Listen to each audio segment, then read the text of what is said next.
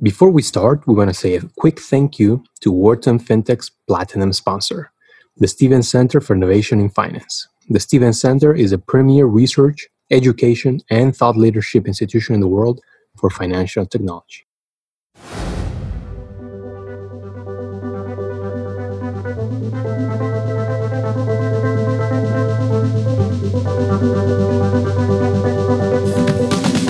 Hello, everyone, and welcome to the Wharton FinTech Podcast. I'm your host, Miguel Armaza. Our guest today is Koen Jonker, Executive Chairman and Co-founder of Time, a digital banking business operating in South Africa and Philippines. Time's flagship project is Time Bank in South Africa, which was launched in February 2019 and has since grown to over 3 million customers just over 2 years later, an incredible growth.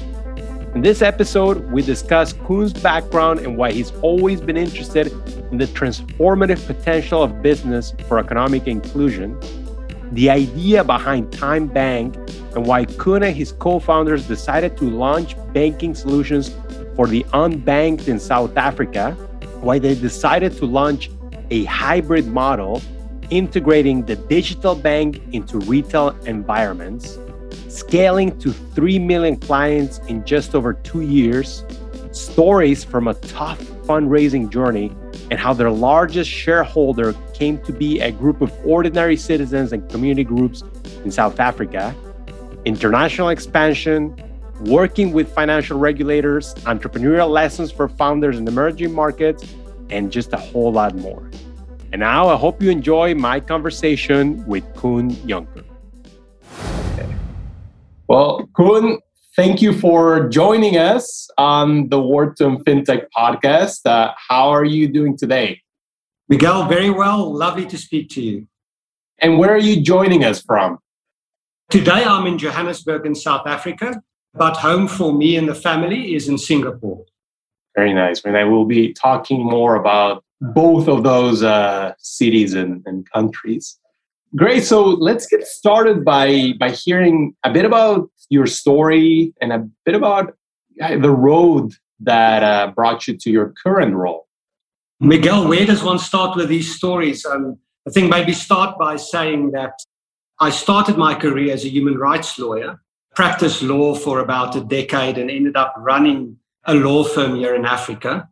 But my interest in life has always been around these patterns in society that we take for granted. And whether, is that the way things should be or can be? And are there ways to change these things? So I ended up getting really interested in the transformative potential of business, particularly around the theme of economic inclusion. Because what I saw was that in South Africa, we got democracy in 1994. Politically, the world changed, but it didn't really change economically for people. The poor people were still poor. People who didn't have access to housing finance still didn't have access to housing finance. And so I would say most of my career has been dedicated to this question: can the private sector in particular play a meaningful role in transforming economies and in helping people unleash their true potential by giving people, particularly poorer people, the opportunities that you and I take for granted as people who are privileged and educated and have access to all the tools that the modern economy gives them. And what do you think is the answer? Can it? I think there are enough examples in the world where business is starting to play a more transformative role and are really opening up markets. I think the obvious example is the extent to which mobile telecoms, mobile phones, and the internet have changed lives and have transformed people's lives.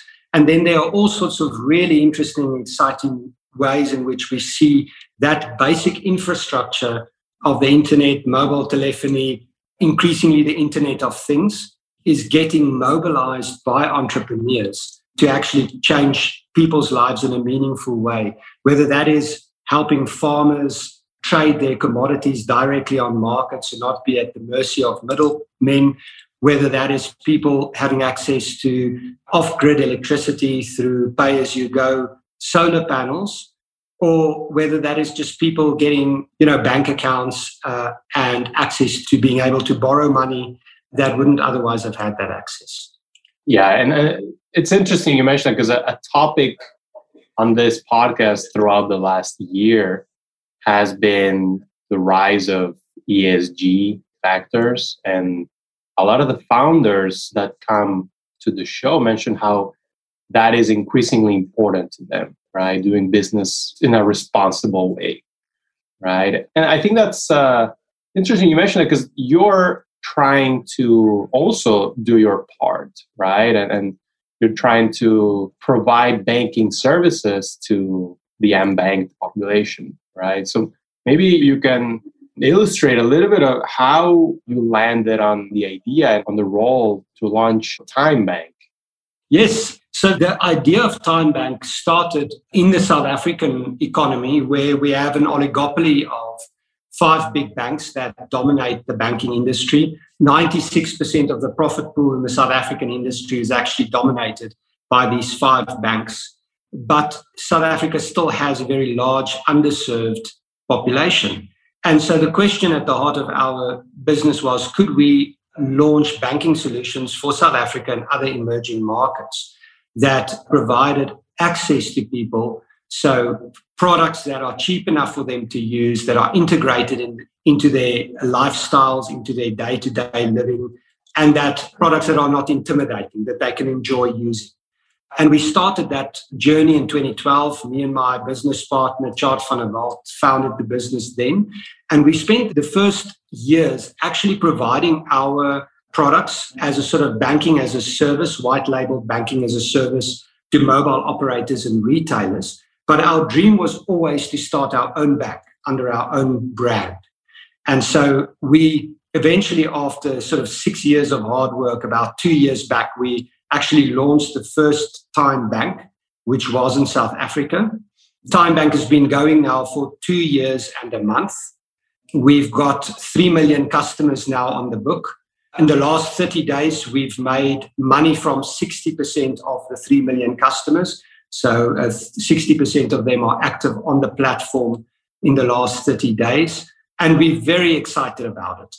I think, Miguel, the most maybe unique aspect of TymeBank, when you compare it to the other digital banks, you think about the Monzos and the Revoluts and the Starlings of this world in Europe, for instance, is that we don't only operate purely in the mobile or in the digital world. We actually have somewhat of a hybrid model where we integrate the bank into retail environments. So if you're a TymeBank customer, you'll find that the best way to get a bank account is actually at a kiosk inside a retail store. And about 85% of our 3 million customers actually didn't onboard online, although we have an online channel. They actually onboarded in the retail store. So they go to a digital kiosk in one of 1,000 retail stores where we have kiosks. They open a bank account there in about 3.5 minutes, a fully KYC bank account. They get a digital card issued to them. And so the kiosk is almost like the sales and service agent inside a branch, but at a fraction of the cost. And then from there, if they want to deposit money into their account, they can walk over to the closest till point or cash register, checkout point inside the retail store, and they can deposit money there. And so what that has done is it actually replicated the physical distribution aspects of banking at an extremely low cost, but with a footprint that actually beats the biggest banks in South Africa in terms of places where you can deposit money and places where you can get a bank account. And what that's done for us, it's actually created a digital bank that is not just for digital natives. So many digital banks, they for millennials or they for people who are very much sort of live their lives in the digital world. But in markets like Africa and Southeast Asia, somewhere between 95 and 98% of transactions don't happen online. They still happen in the physical retail world. And so our logic in time is, if you want people to become, over time, digital bank users, you have to start in the physical world. There's an old Sufi saying, you can only walk from where you stand. And 98% of transactions stand in the physical retail environment, not in the digital world. And our passion is to take people on that journey from the physical retail world into the digital world. That's fascinating. I don't think we've seen too many models like that, but the fact that you have 3 million clients in less than 3 years, it's a recognition that meeting the client where the client is a strategy that's working. How about the agents, I guess? How are you partnering with your network of agents? The art and the science of partnering with retailers is one that we've learned through close collaboration with retailers over many years. And the key here is to make it really worth the retailer's while to participate in the ecosystem. So our partners typically are sort of retail chains, sort of grocery stores typically, but we've also partnered with pharmacies, and we can essentially also partner with other kinds of retail stores. Any retailer that has a lot of foot flow and has relatively robust till systems where we can integrate to create real-time cash deposits and withdrawals. And what we find is that the value for the retailer often is in us bringing more footfall into the store, us helping decash their tills. So there's actually value for them in sort of having our customers use the till for cash deposits and cash withdrawals. But then over time, a really exciting part of the relationship is in sharing data and analytics. So retailers have data that are extremely valuable for banks. And banks have data that retailers on their own cannot have access to. And the combination of those data sets for both parties are very important. And for us, it's very important because over time, it will drive our cost of risk in the bank down. And maybe one thing to mention, it must always be worth your agent or your retail partner's financial while to do business with you. And so being relatively generous and sharing some of the economic spoils of the bank with the retailer is also key to success. Fascinating. Super interesting. And one thing I wanted to learn more about, Koen, is, correct me if I'm wrong, but you have a couple of larger corporate shareholders. Is that the case? Right? And we've talked to a few digital banks, and that's not always the structure. So I wanted to understand if you think there are any key differences versus being standalone or having a corporate shareholder. Miguel, we can speak for hours about the entrepreneur's quest for capital and what would be the ideal shareholder format. I think we've been very lucky in our shareholders. Our majority shareholder, our biggest shareholder at 57%, is an investment fund called African Rainbow Capital. They're permanent capital. And actually, the bulk of their investors are ordinary people and community groups in South Africa. So we think of our ultimate investors not in the case of African Rainbow Capital as a large institution, but we think about the ordinary people and the communities that actually invest in there as our ultimate shareholders. And then our second largest shareholder is a private equity venture capital asset manager called Apis Partners, and they're a classic growth capital provider. So they'll be at the end of this round at about 18% or so, and they're very useful because they push us hard for returns. And you have to find that balance between making the world a better place, empowering people, loving your customers, and running a business that drives towards real value creation for its shareholders to continue to attract capital. And they've got great networks in. So we're actually really happy with having a growth equity investor in the pool, adding a lot of value. And then the management is still the third largest shareholder. So me and my co-founder and the management team is the third largest shareholder. So that format works for us. But I do think we can talk a lot about the kind of business you want to build and who you want to attract as investor, because there's certainly pros and cons to all of them. I think the big challenge that one has in banking is that it's a capital-intensive business. So if you're one of those entrepreneurs who want to continue to own more than 50% of the business, not advise you to start with to do banking, unless you start with a lot of money in your back pocket.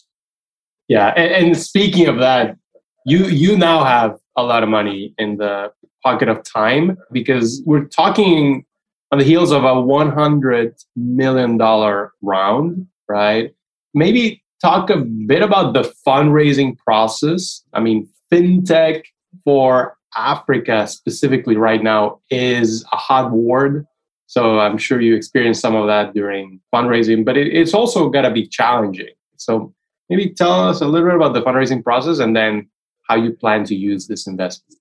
Yeah, Miguel, I would say that raising capital for Africa-heavy fintech in 2020 was the most difficult thing I've done in my entire career.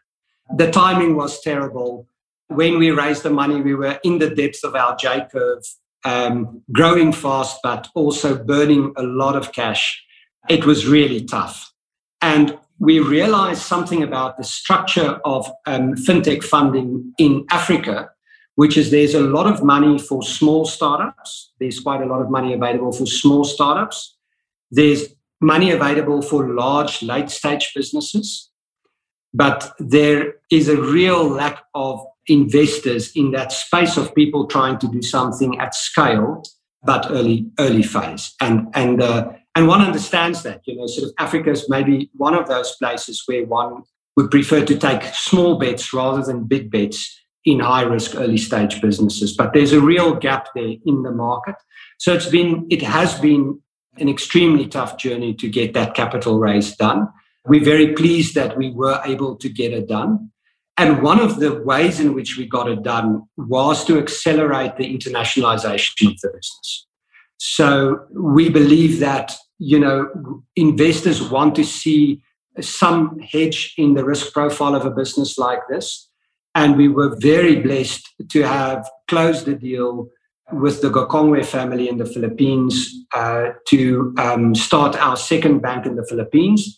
The bank will be called GoTime, and so Go for Gokongwei plus Time is GoTime, and we right now in the midst of designing and building the GoTime Bank in the Philippines, and I think showing our ability to internationalize and over time, to some extent, balance the risk sort of out of Africa into Southeast Asia was an important part of getting that capital raise done.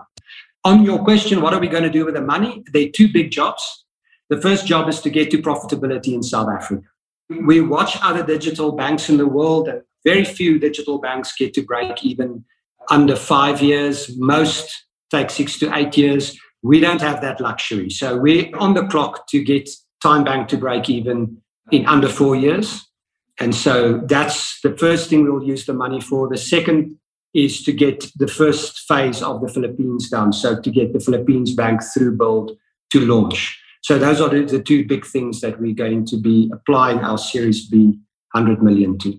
I want to talk about the international expansion, but before we go there, when you talk about achieving profitability, as a bank, something that comes to mind immediately is credit, right? And the availability of credit. And that's how the successful and profitable neobanks have done it, right? Through a mix of credit and debit. Maybe tell us about some of the credit products that you're providing to your customer and you envision.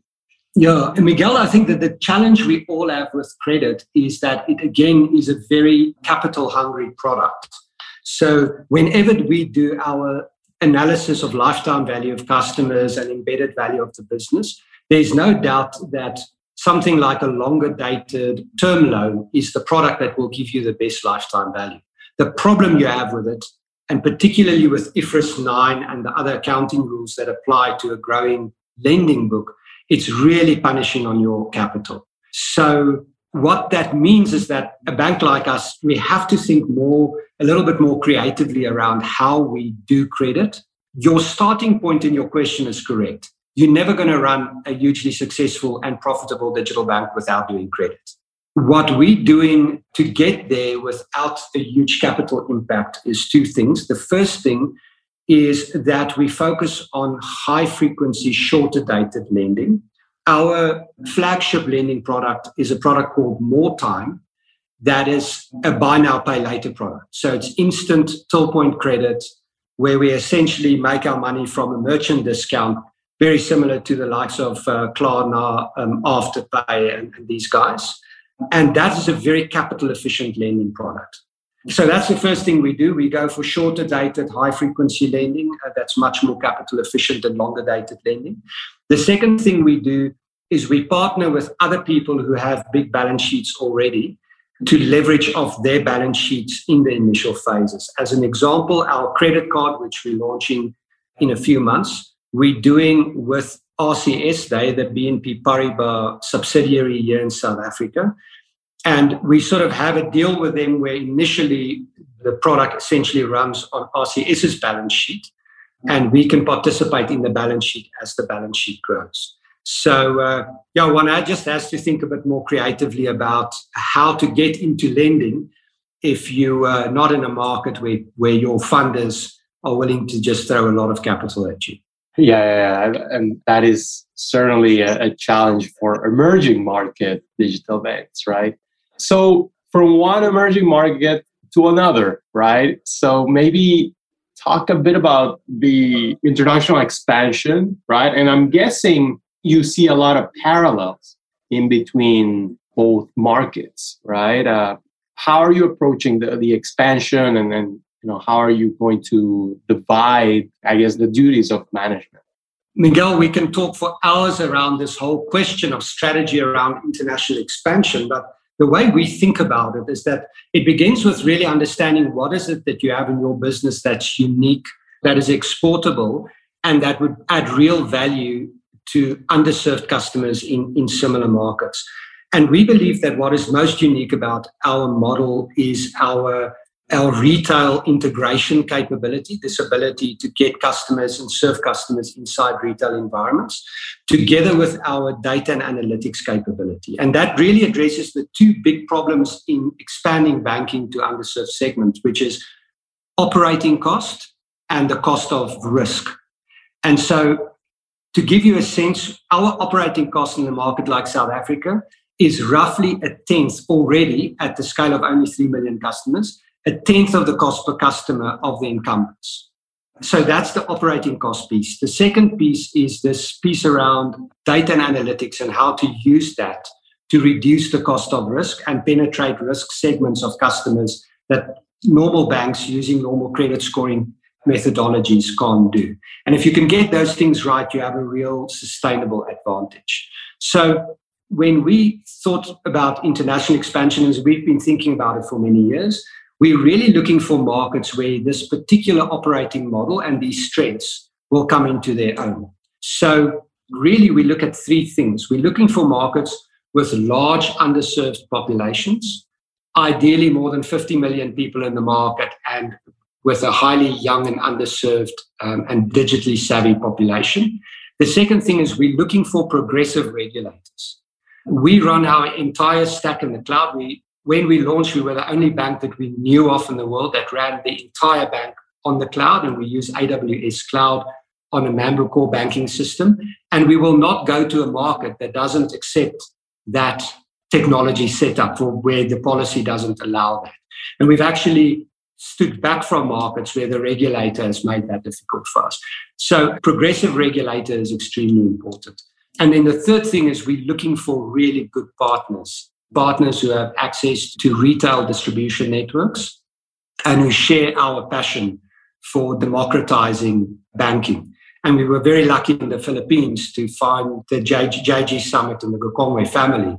They have a great track record in democratizing things like air travel, pharmacies, and other things. And so they really get what we're talking about when we say in the Philippines, there are 100 million people, 75% of them are completely unbanked. They've never had a bank account.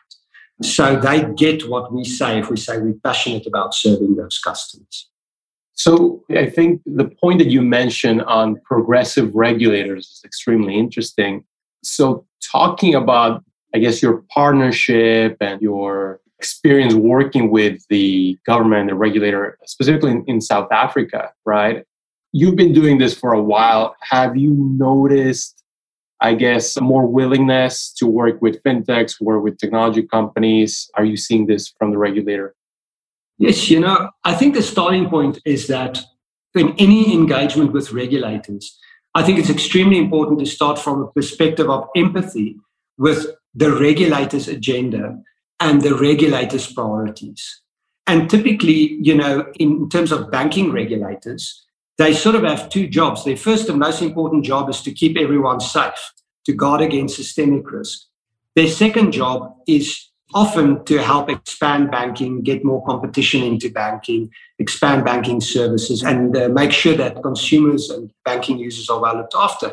And I think that the mistake that I see entrepreneurs making, and even big banks making, is they start from an attitude of the regulator is my enemy. How do I get around them? How do I outsmart them? How do I do something that they can't regulate?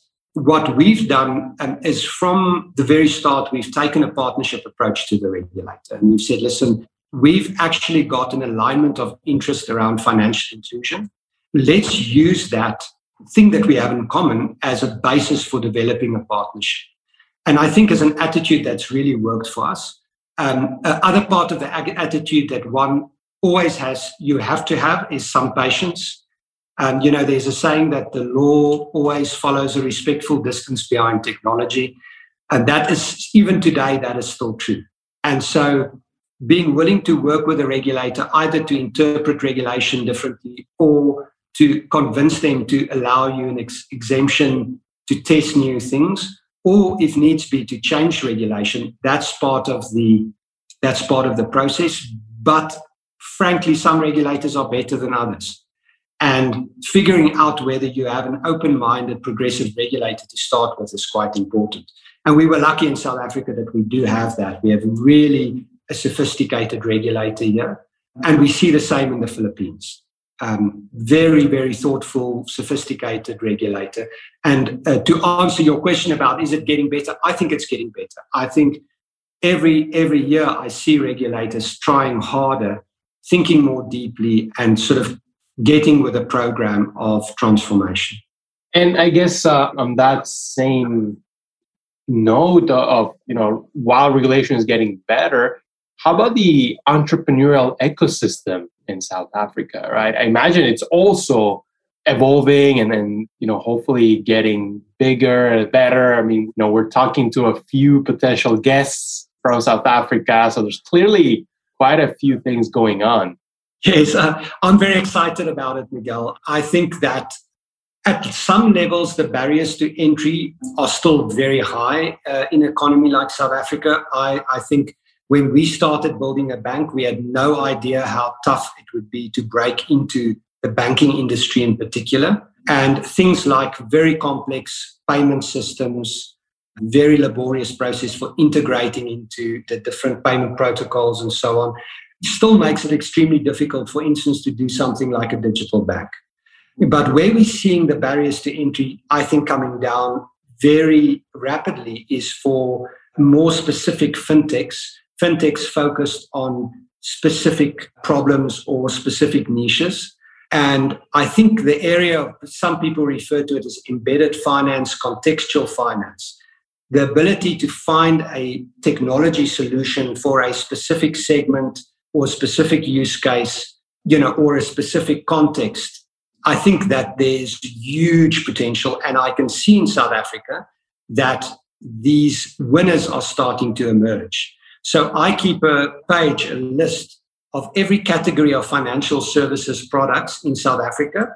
And in every one of that list, I have my little 1 to 3 players I'm betting on becoming better than the incumbents in the next 3 to 5 years.